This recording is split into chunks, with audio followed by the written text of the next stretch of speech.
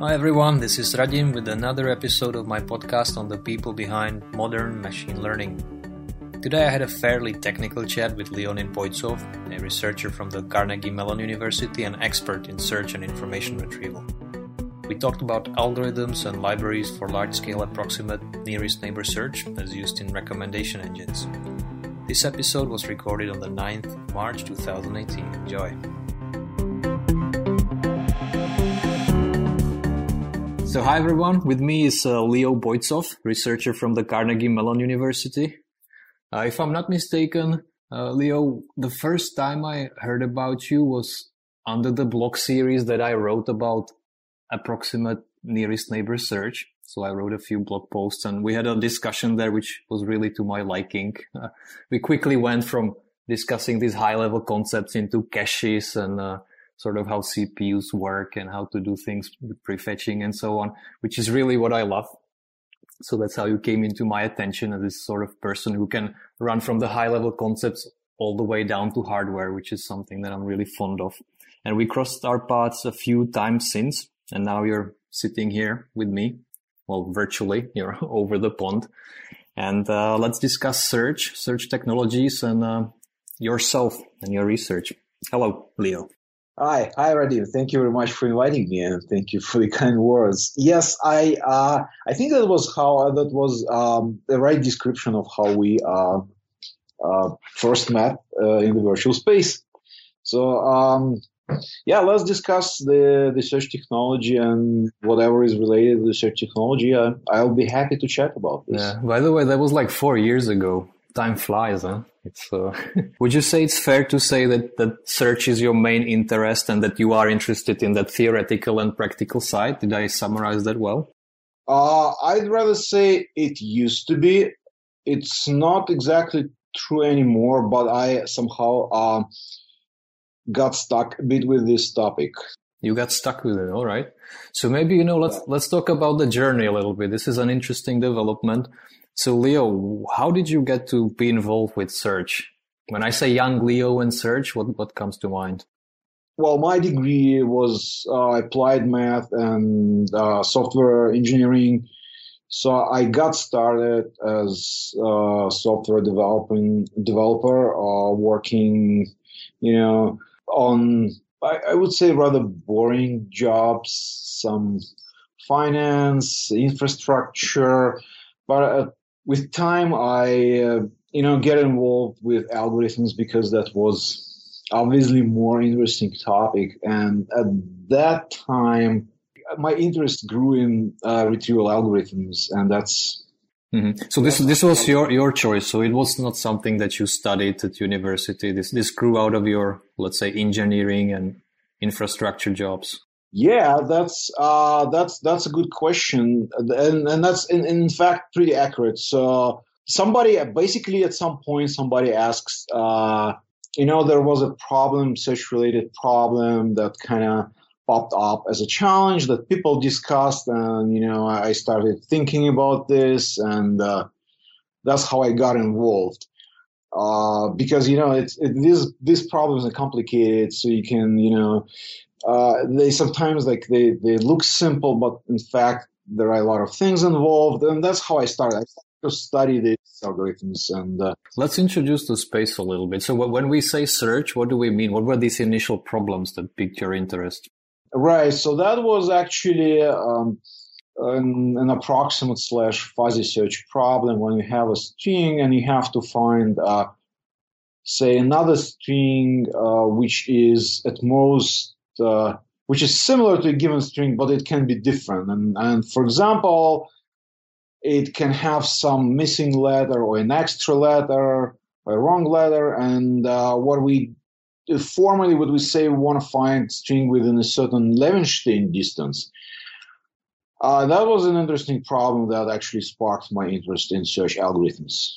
And was this for the purposes of spelling correction, or what was the application? It certainly can be used for spelling correction, but it didn't appear as a problem that we need to solve at work, but rather somebody, mentioned this problem as an interview problem, and that's how it started.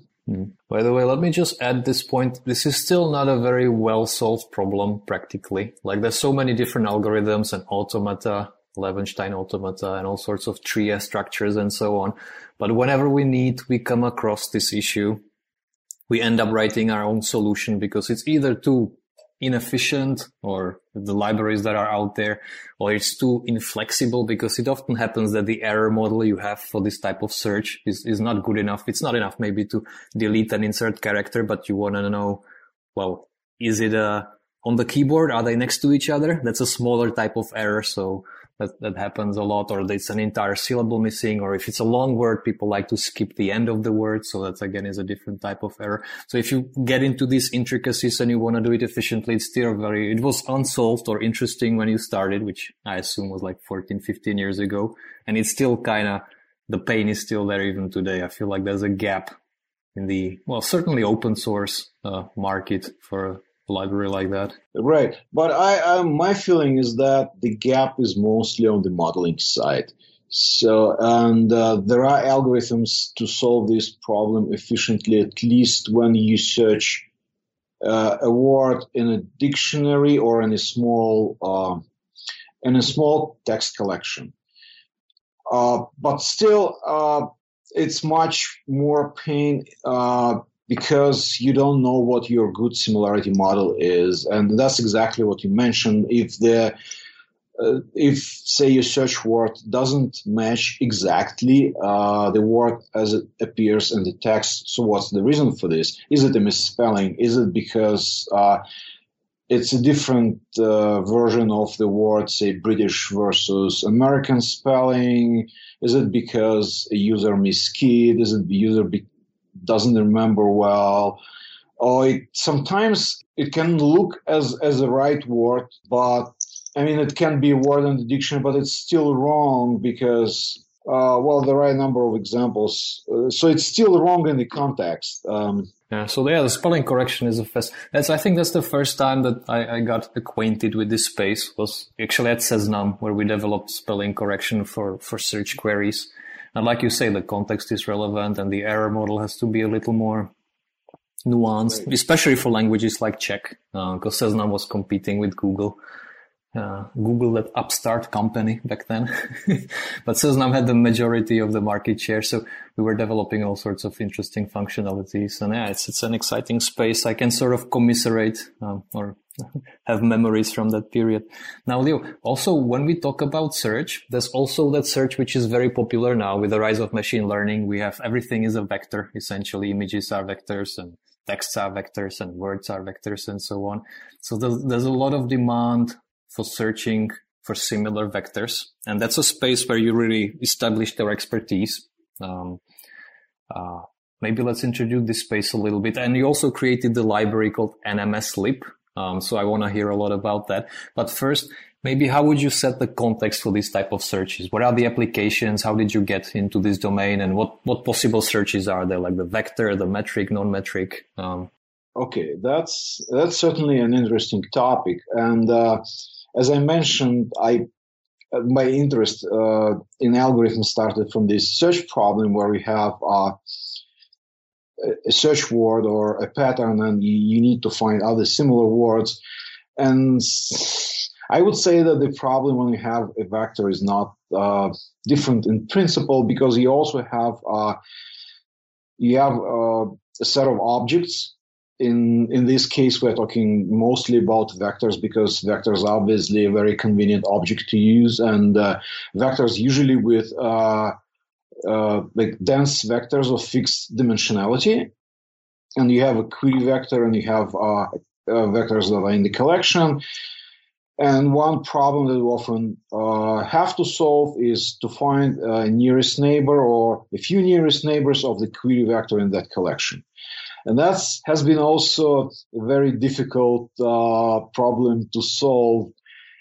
And unlike actually that other problem that I started to work on, I don't think we have really good algorithms, and it's probably not, in general, it's not possible to solve more efficiently rather than doing a brute force comparison between the query vector and every Are you referring to the curse of dimensionality?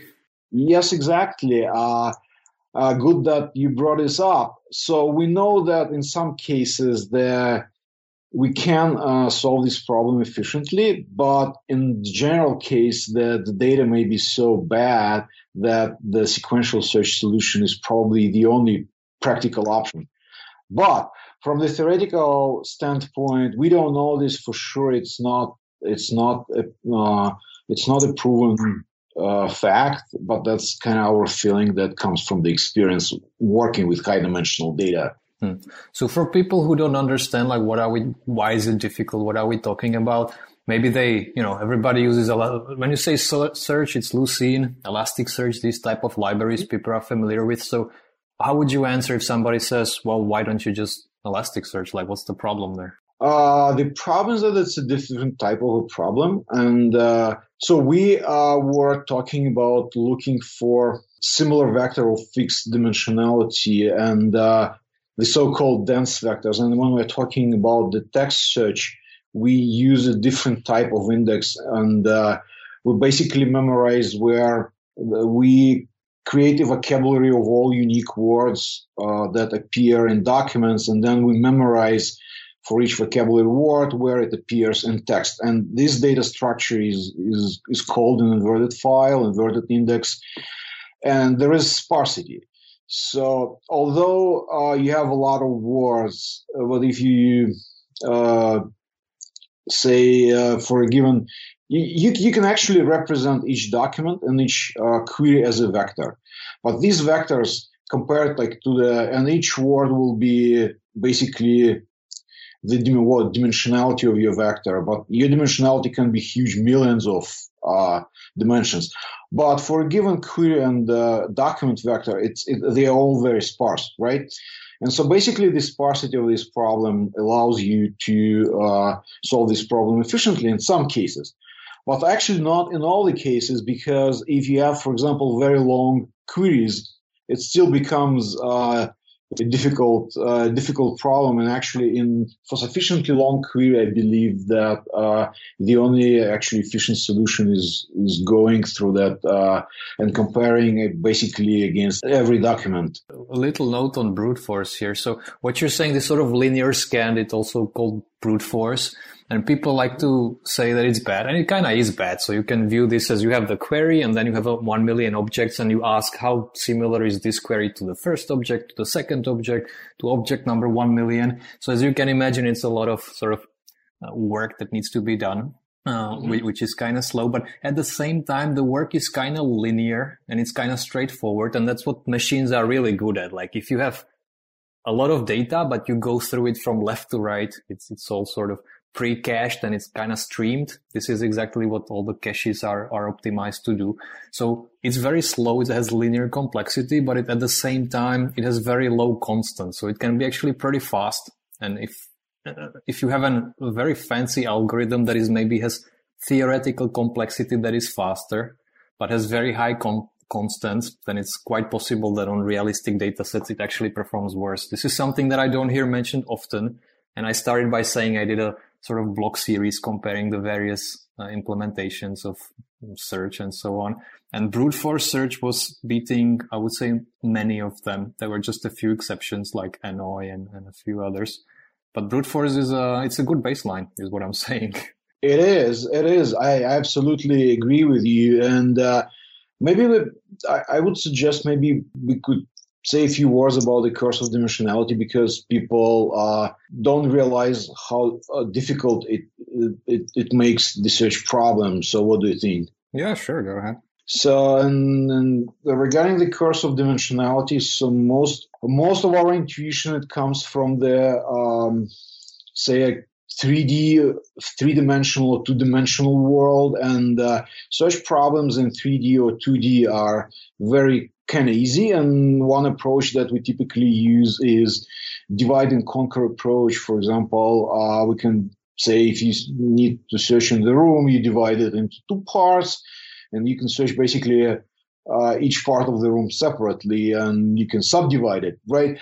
But the thing is that this approach with hierarchical division of the space doesn't work well in high dimensional space. And the reason is that because high dimensional space is quite empty. It's, for example, if you have, say, imagine you have a 10-dimensional cube, right? And you divide each side into 2 parts. So you basically, the number of parts that your cube is divided, it's 2 to the power of 10. But say if you have 100-dimensional cube. So if you, coming back, making one step back, sorry. So you divide it into basically in 1,000 parts. And if your, say, data points are spread uniformly, then the probability that each cube has a data point is, well, roughly 1,000th. But if you have 100 dimensions, right, then the number of partitions is 2 to the power of 100. So basically, if you take any specific cube, the probability that you would find something there is nearly 0, right? And that makes search very difficult, and it makes it really hard to beat the brute force search. And in fact, I think we don't have any good exact search method that we use for high dimensional problems. We do have to resort to approximate search.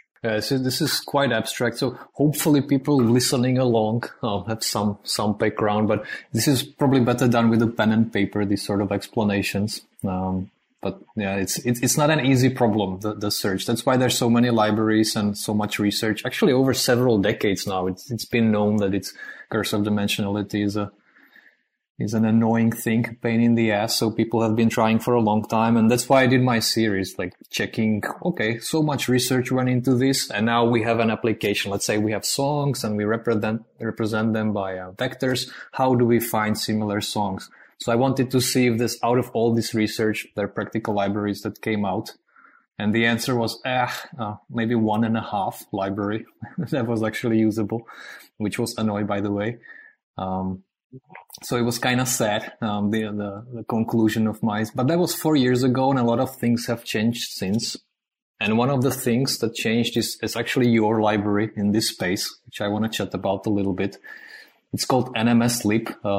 Leo, what does this stand for and what does it do? Yeah, sure. So, well, for one thing, that library that I co-created, it's in fact has contribution of several people, and the most efficient part that actually excites people most, it was the contribution called Hierarchical Navigable Small World that was contributed by my colleague Yuri Malkov. It wasn't me, although I did help it a bit to happen. And that library we never anticipated having anything like this when we started. And the goal was somewhat different. We wanted to come up with a set of benchmarks for searching in the so-called non-metric spaces. So what is like a non-metric space? So we usually deal with metric spaces mostly with the Euclidean space, right? So our space around us is the Euclidean, and it has like, well-known properties that we are, most importantly, it's a metric space, and it has the structure of the vector space, but there are weird spaces. I'm not going into details of this as of now, so not to be too abstract, but there are things that are not Euclidean. For example, it can be still a vector, but the distance will be computed using a strange thing called Kale divergence, which I'm sure some people are familiar with. And that's how it started. And we had a solution for, again, relatively low dimensional space. And another co-author, Bilik Naidan, he has also some collections of benchmarks. We wanted to publish a paper on the new method, and we realized we didn't have any benchmarks yet. So we had to take Bilik's code and beat it into something that was,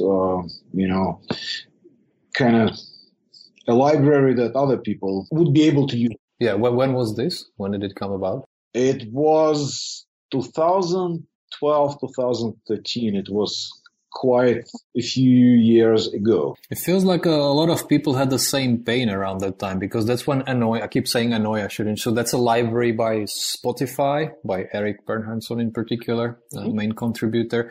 And a lot of people around that time started having the same issue. And that's also why I did the series. Like, you represent songs as 300 dimensional vectors or documents, and you want to find similar documents. That use case comes up a lot. And it feels like a lot of people sort of converged. There was a confluence of people having pain of, oh, does this actually work? And how well does it work? And a lot of work was done in that area. Leo, when you mentioned this popular algorithm, what was it? Hierarchical navigable small world. What's the idea behind that? How is it different to, let's say, what Annoy does with projections? Okay, I cannot explain it without being a bit abstract, but the algorithm that was a later contribution to our library. So that algorithm belongs to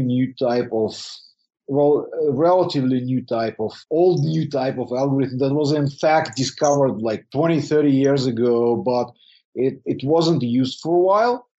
And I'll explain why a bit later. So, and this algorithm actually relies on an apparently simple idea of organizing the search space.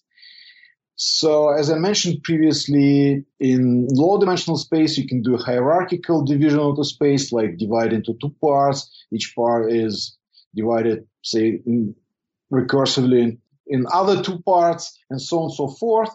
But it doesn't work well in high-dimensional space. And the method that works better is to take a data point and find few nearest neighbors of this data point. And you take these nearest data points and connect them with edges. So basically you have a graph where each data point is a node, a vertex, and these vertices are connected to the neighboring vertices. So that's really simple idea. But the reason why it wasn't popular because it's not clear how to construct these graphs efficiently. Mm-hmm. So that's something that your colleague solved, and it's part of NMS-Lib? It is fair to say this. All right, exciting. And I'm curious, what sort of applications have you seen for your library? First of all, with what kind of people use it, and second, how, in what capacity? I think it's mostly people who are who have a need for retrieval of vectors. As you mentioned, if you represent songs as vectors and you want to find similar songs, there you go. You would use a library like this. Leo, when you say I think, does this mean, do you track this in any way? How do you know about your audience? It's a good question because I do not track my audience directly. I know Annoy was used by people from exactly the music industry, so to speak. So Annoy was used as a part of recommender engine by Spotify. So that's one thing we know. I know also that although I don't track some of the users, I know that people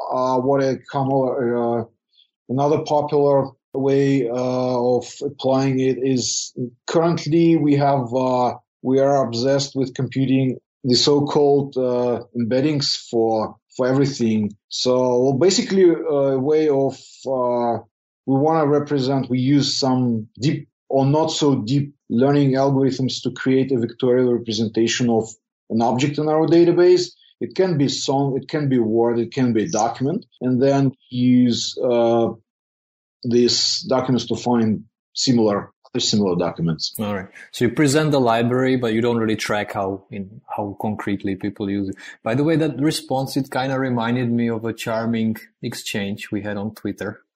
So another thing you do is integer compression. I saw a tweet from you, when was it, a few months back, that you made some library and it has a Python interface. And I was thinking, Leo made something new. Time to pay attention because you really are good at making it actually practical and putting the engineering chops into it. So I looked and I couldn't see on GitHub, I couldn't see what does it actually, how would I use it? Who is this for? And I asked you and your response was quite memorable. You said, well, it's for anybody who needs integer compression. And I don't mean it in a bad way, but it was such a charming academic response.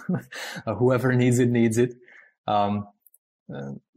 That's what I'm saying is these libraries are useful in lots of different ways. And by the way, we also evaluated NMS Sleep along with Annoy, and there's another library by Facebook. What do they call it?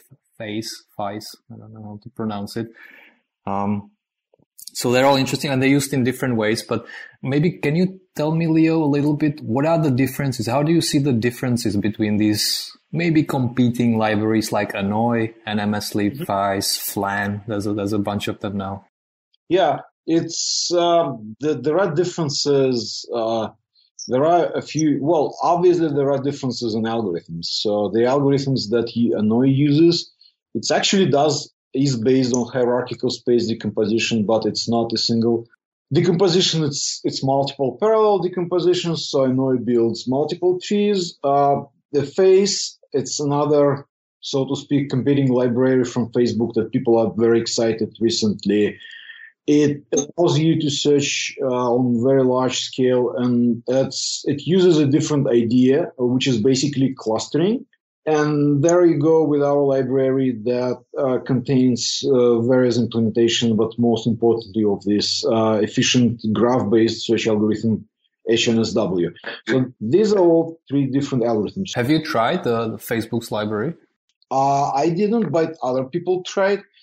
So HNSW more efficient, but it comes at a price of sometimes much larger index. So that's something that you cannot compete against directly, and you probably want to adopt the approach of Facebook. But turns out that HNSW like methods are, although I do not directly, cannot be direct replacement, say, of Face and the clustering-based approach behind Face, but it can be used as a part of Face. The reason is that because Face, when they do clustering or quantization, they run like huge k-means. Basically, they need to, the way they quantize, they run k-means algorithm and come up with, say, 10 million clusters. And it turns out that k-means can be sped up by using nearest neighbor search algorithm. It's a sort of a chicken and egg. Huh? You're solving nearest neighbor search by clustering, which is solved by nearest neighbor search. Exactly. That becomes recursive, right? It's turtles. It's search all the way down. Yeah. Right. But let me explain a little bit. So, well, as I'm sure that nearly everybody who listens to your podcast is familiar with k-means, but maybe not many people realize that when you do k-means, an expensive step or potentially expensive step, when you have to, for every you do iteration, you say you computed new cluster centers, and what you want to do, you want to reassign each data point to the closest centers which you updated previously, right? And this operation is cheap if you have 10 clusters or 100 clusters. But for an extreme type of clustering that could be useful for libraries like Face, you really want to do it some point with 10 million clusters, or maybe even like with, say, 100 million clusters. And that's where it stops being efficient. So if you need to reassign data point with respect to 10 million centers, you need to do the KNN search on the set of 10 million cluster centers. And as we mentioned previously, this brute force search can be, although it is a competitive baseline, it can be quite expensive. So the idea is to do it recursively, or? Not exactly recursively, because then you would have to use the same search method for cluster centers, but the way you can solve this, you can use it. You can either use GPU. That's coming back to your observation that brute force search can be really efficient, especially if you use specialized hardware. But another option is actually to use a fast approximate search algorithm like HNSW. And that's where we can be useful for library like Face. And in fact, Face now actually have their own implementation of HNSW, which I don't know exactly details how they use it, but what I described is one possible implementation. So there are a few of these libraries. What would you say, when is a good point to use one versus, is there a clear winner? Should people use the Facebook one? What are the, let's say, the axes along which they differ? You mentioned that NMS Leap may be larger indexes than compared to Face. Are there other considerations for people who just want to use it? They maybe don't want to understand how the clustering works internally. Just, I want to search, what do I use, or why not? That's a great question. So first of all, most libraries out there are only for dense vector representation of fixed dimensionality. So if you have, say, 100-dimensional vectors and your space, well, that's the first thing. They are for fixed dimensionality vectors. And second, they are usually for the Euclidean distance only. So if you're happy with these limitations, then and you have really a lot of data, then you probably have to use Face. Currently, we do not support quantization, although I think we should in the future. But if your domain is not dense vectors, if you have sparse vectors or the distance is not Euclidean, basically, except NMS Leap, you won't find a lot of implementations out there. And also that because of the nature of methods that we use, it's the graph-based search algorithm, but we have a couple of others that can be also quite generic. These algorithms, they work sometimes quite well in non-Euclidean spaces, in non-metric spaces, and in spaces where you don't have vectors. That can be like really arbitrary things that for which you can only have the distance function to compare it to objects, but you don't know what's under the hood. And that's again where NMS Leap can shine. And if you have the distance, that kind of similarity function that you want to implement, you can actually extend NMS Leap and add this distance and say use HNSW to search using this distance. That's another point where we don't basically have competition for now. Right.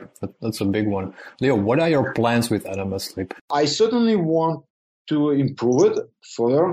First of all, it lacks somewhat on the engineering side and some like obvious things, making it more stable, cleaning up the code. I actually want to come up with a leaner version of the library that has some sort of core set of methods and maybe having like all the experimental stuff, on this side you don't compile by default. And as another engineering improvement, I would like to have this for all the methods that we use, like core methods. I want to be able to keep adding data points to the index, so the index is not static anymore, and for some methods can also support deletions, and that's actually seems to be a pretty popular feature. So that kind of thing to be done with have a better engineered library. And then also some improvements as soon as we're done with the engineering, we can actually think about improving things a little bit, but engineering needs to be done first. Leo, I saw your talk. Speaking of engineering, I really liked your talk at the Allen Institute. I saw it was recorded. By the way, the link will be in the description, so I invite you to have a look because Leo really has such a pragmatic, I would say it's a refreshing look on a lot of these topics which can be abstract and a little bit obscure, but you have such they can, right? But you have such a pragmatic look. Everything is AI hype now, and everything is the best and great and revolutionary and world changing. But in that talk, when I watch you, you just say, okay, so there's a baseline like TF-IDF, a method which is 20, 30 years old, maybe more. No, it goes all the way back to 60s, I guess. These initial approaches and you say, oh, that's actually a pretty good baseline. And a lot of these newer techniques, they work in some cases, but maybe not all the time, it's not straightforward. And it's really refreshing to hear a perspective like that. And I respect that a lot. People who are not into the hype and who actually do the hard work and do the benchmarks and are able to say, oh, well, all right, this was interesting, but not quite there. Is that a fair summary? Yeah, and by the way, glad you mentioned Allen AI. If they have their own question answering system, they work on the problem of solving think middle school, well, some grade school science exams, and those are multiple choice questions. And they recently published a paper. They're not very, happy about this, but basically most of they get higher accuracy numbers. So I think they get the right answer in like 70% of all cases. But as far as I remember, something like 60% of performance, it comes from the retrieval. So basically they use Lucene to answer these questions, and that gives them most of their performance. They're not happy about this, but the retrieval-based methods, they provide an extremely difficult to beat baseline in the question answering domain. Is that why they invited you to talk about this? I only saw them just from the corner of my eye. I know they do some interesting open source work, and like you say, they publish things, but I'm not terribly familiar with that institute. How did it come about, your talk? I was applying for a job there, so that's how. Maybe that's a good segue. So what do you actually do, Leo? Because we discussed a lot of search and a lot of technical stuff, let's say, but what is your day-to-day like? Well, where do you work? What do you research? All right. Thank you for asking. Yeah. So I have been doing my PhD studies for quite a while, actually, technically since 2012. I am nearly done. I defended my thesis. And the only thing to graduate, I need to submit a slightly edited version of this. So I do work now, and somewhat unexpectedly, I work for a company that does medical transcription. So I start working as a research scientist / research engineer in the speech recognition domain. What does medical transcription mean? To explain, let me tell you, to understand, you need to know how doctors in the US work. So when a doctor examines a patient, he or she needs to provide a special summary for the insurance. And that's super duper important because insurance uses this to decide how much it should pay for the treatment. So basically, doctors need to provide documentation. And so what they used to do, they used to scribble something to write some notes, but doctors are not happy about this. They don't like this, and they spend a lot of time doing this. And there are companies that are providing transcription services when the doctor can, dictate something, and the program would recognize it and maybe post-edit it. And then in this form, it can be submitted to the insurance company. And for the record, the program may not necessarily do all this stuff. It does require some post-processing by a human. So we're not at the point where, we do track for doctors like fully automatically. So if I understand correctly, this is a sort of speech-to-text engine with post-processing? Right. So we have people who work on speech recognition, people who work on NLU that does some formatting and post-processing. And also we are a service company, so we provided, service as a whole. So we have people who would take this automatically recognized transcript and post-edit them. Mm-hmm. This is a pretty difficult domain. We dabbled a little bit in this, transcribing not medical recordings but sales calls, and it's the data is quite noisy, and despite all the hype happening, it's actually quite difficult to do sort of transcriptions that are meaningful to the degree that you can run some natural language processing on the output. It's very much still a hard problem. So I'm sure you have a lot of work ahead of you. What specifically are you working on? Well, I'm getting mostly getting up to speed with this domain. It's actually a lot of new information, as you may guess. So I would say that during my studies, I was sufficiently prepared for this, but I wasn't specifically working on speech. So but as in any job, it is actually not as much about, in any, practical job that is related to producing any real systems, it's not as much about the speech itself as about how do I read this code that was written previously by other people, and it's a lot of reading of other people's code and understanding how it works. I would say the understanding is the big part. When we get a new project, it's the code. Well, sure, it's we've been writing code for a long time, as have you. So that's, let's say, a technical challenge. But actually understanding how the things fit together. What is the objective? What matters? What doesn't matter? That's the hard part, because once you understand this, you can make more autonomous decisions. You don't have to always go to the subject matter experts or be lost asking for directions. You're sort of more autonomous, and as you become more autonomous, you become more valuable because you can solve higher level tasks. So really understanding the business context, what is the objective, what sort of not so interesting, so maybe don't pay attention to that. And this is more interesting. That's a big part of it, yeah. So good luck with the medical domain. It's a tough one with all the regulations and all the stuff happening. You mentioned this getting up to speed. That's something I wanted to ask you about. There's this thing happening that I call the archive deluge, meaning there's so many articles, so many publications that are just getting out every day. It's an endless stream. What's your technique for keeping up to date with interesting news, interesting advances? That's a really good question, and I have to admit that I don't have a really good strategy, and in the sense, it's not. So I know some people who actually are subscribing to the to archive and try to read all the interesting papers. I mostly do two things. I use Twitter, and that seems actually to be a great source of interesting and useful papers.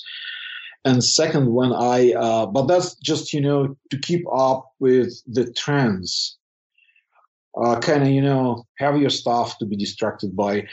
But I think it's important. And another thing that when I'm doing, some sort of targeting search, so usually I have like a couple of seed papers, and usually I just follow some citations. So you find some really old important paper, and you find papers that cite this paper, and that seems to be a really useful source of information. Speaking of social media, I also saw that you're quite active on Quora. Is that something that you do as a sort of to help the community, or do you find information there as well? I do find information there as well. I follow people, and people make really interesting comments, and also talking about papers. I recently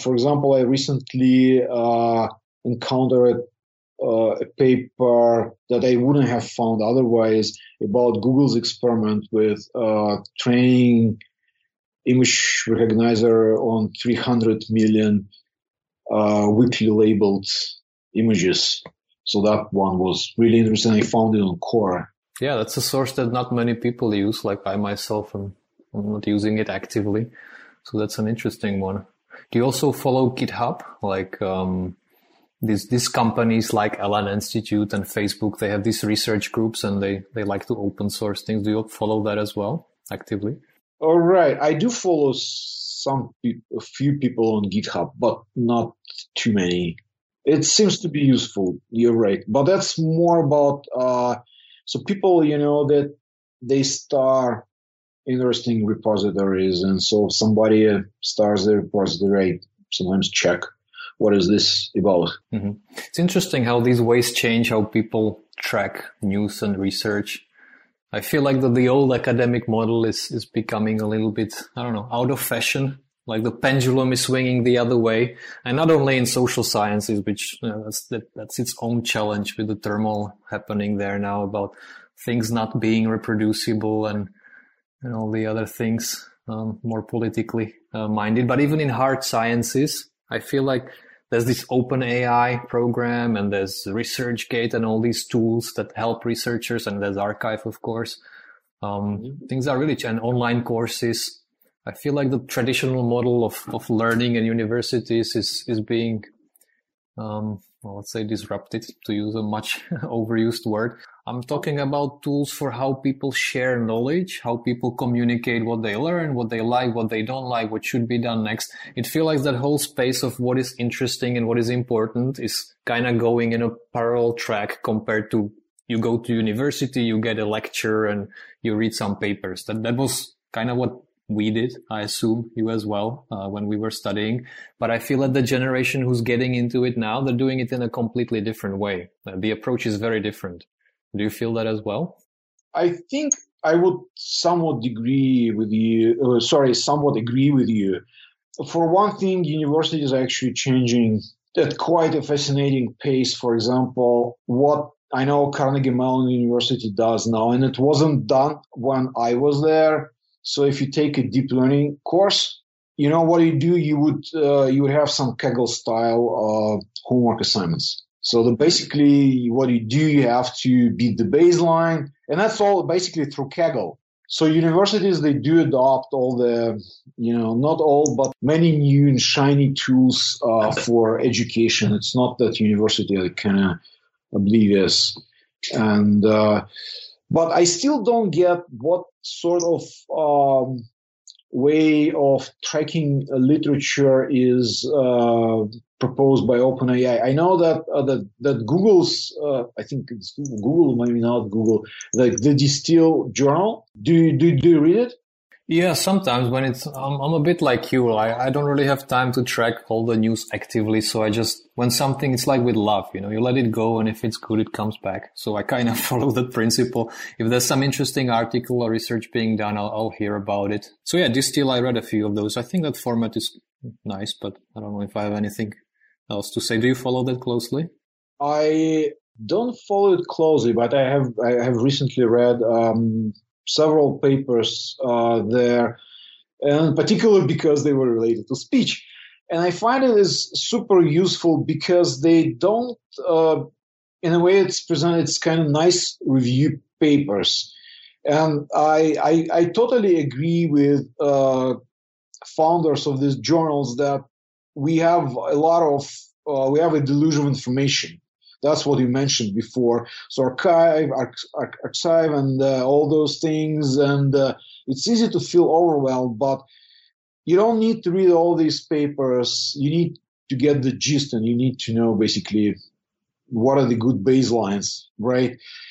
And most of the stuff that is being published, it just doesn't work, as we all know full well. So there you go. But there should be people who are doing this for you. And the journals like Distill, the blog posts, and all the social media entries where people try to summarize different aspects of research. This, I think, this is what's new and wasn't available since, say, 20 years ago. And I really like it very much because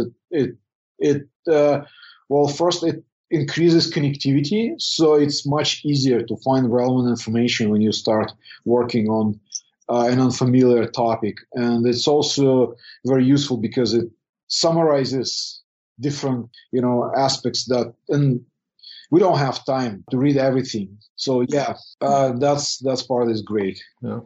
Leo, with your rare combination, I would call it rare combination of very good engineering skills. Like you mentioned, you had a lot of software development background and infrastructure and so on. But at the same time, you have this quite high academic standards and knowledge. What is your sweet spot? What do you want to be working on in the future? So you're in this company now, what is your position officially? What do you do?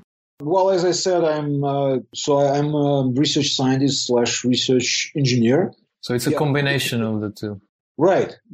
Well, you can't hire people to do speech track who can't read scientific papers. So we have a reading group after each major speech track conference. We actually go over a few most interesting papers. So talking about how do you track research, it's easy, especially when you have people like who are already familiar, who know what these papers are interested in, these are not. Right, and reading groups is another good way to get up to speed. So that's an applied position, but you still have to, know what's going on. And we do. Obviously, it's also involves some in-house research on how to build this better speech recognition system. And again, I have to make a disclaimer. I just started, so I'm getting up to speed and learning things. So is that your sweet spot, like this sort of applied position where you see what's going on and apply it to practical problems? Is that what you want to be doing? Oh, yeah. Sorry, I forgot to. That was. I had actually to answer the question about what I want to do. Yes, I say that's quite accurate, and I do wanna. I don't see myself as a person doing theory, and that actually ship has sailed anyway. But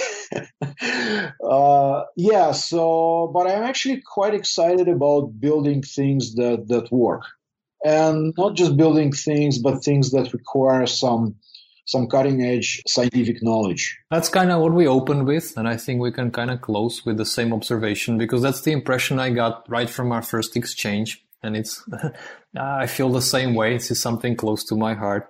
And the things you work on are really fundamental, like search, and like whether it's the fuzzy search or the metric space or non-metric space search, that's not going anywhere. That's a topic that will be here for all. It's kind of like SVD, singular value decomposition. Again, an old, ancient statistical technique, but it's being rediscovered every few years that it's really useful in the form of PCA or whatever. Now the deep learning people are rediscovering that it's really useful to do sort of matrix factorization, so it's making yet another comeback.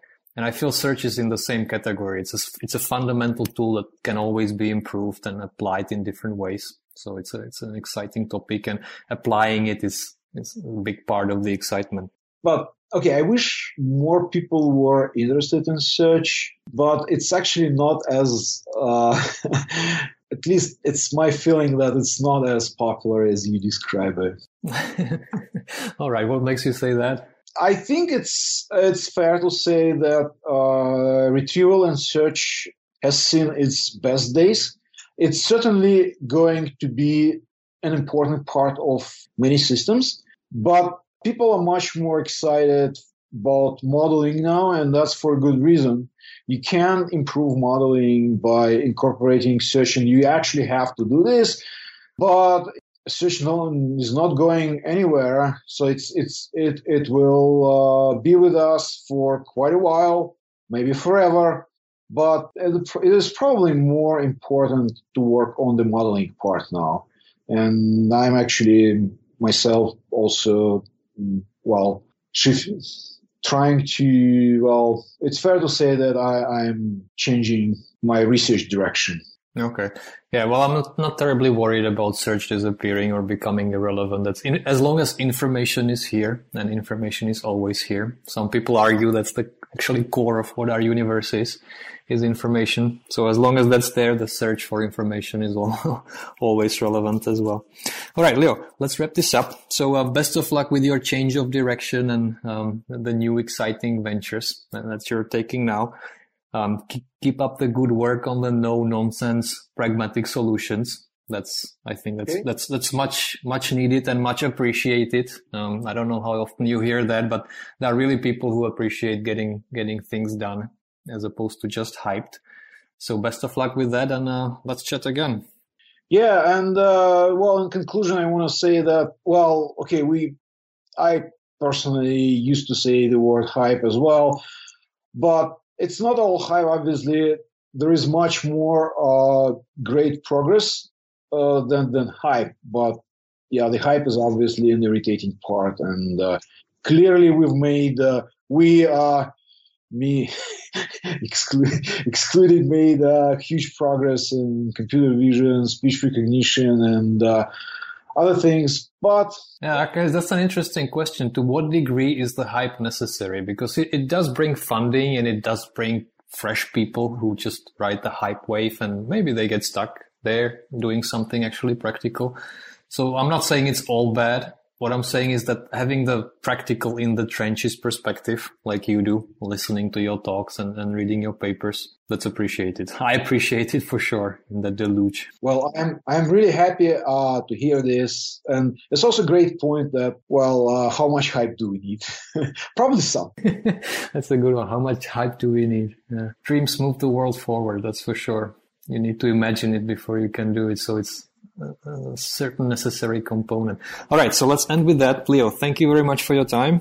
Good luck, and you find the time. Let's delve maybe into other topics. I feel like we barely scratched the surface. Thank you very much. It was really great pleasure talking to you, and I greatly appreciate your time. Thank you. That's it for today. Thanks for tuning in. I'm learning more every time I do this. I really appreciate your feedback so I can make this a more enjoyable listening experience for you guys. Feel free to comment or subscribe at rare-technologies.com/RRP. Thanks.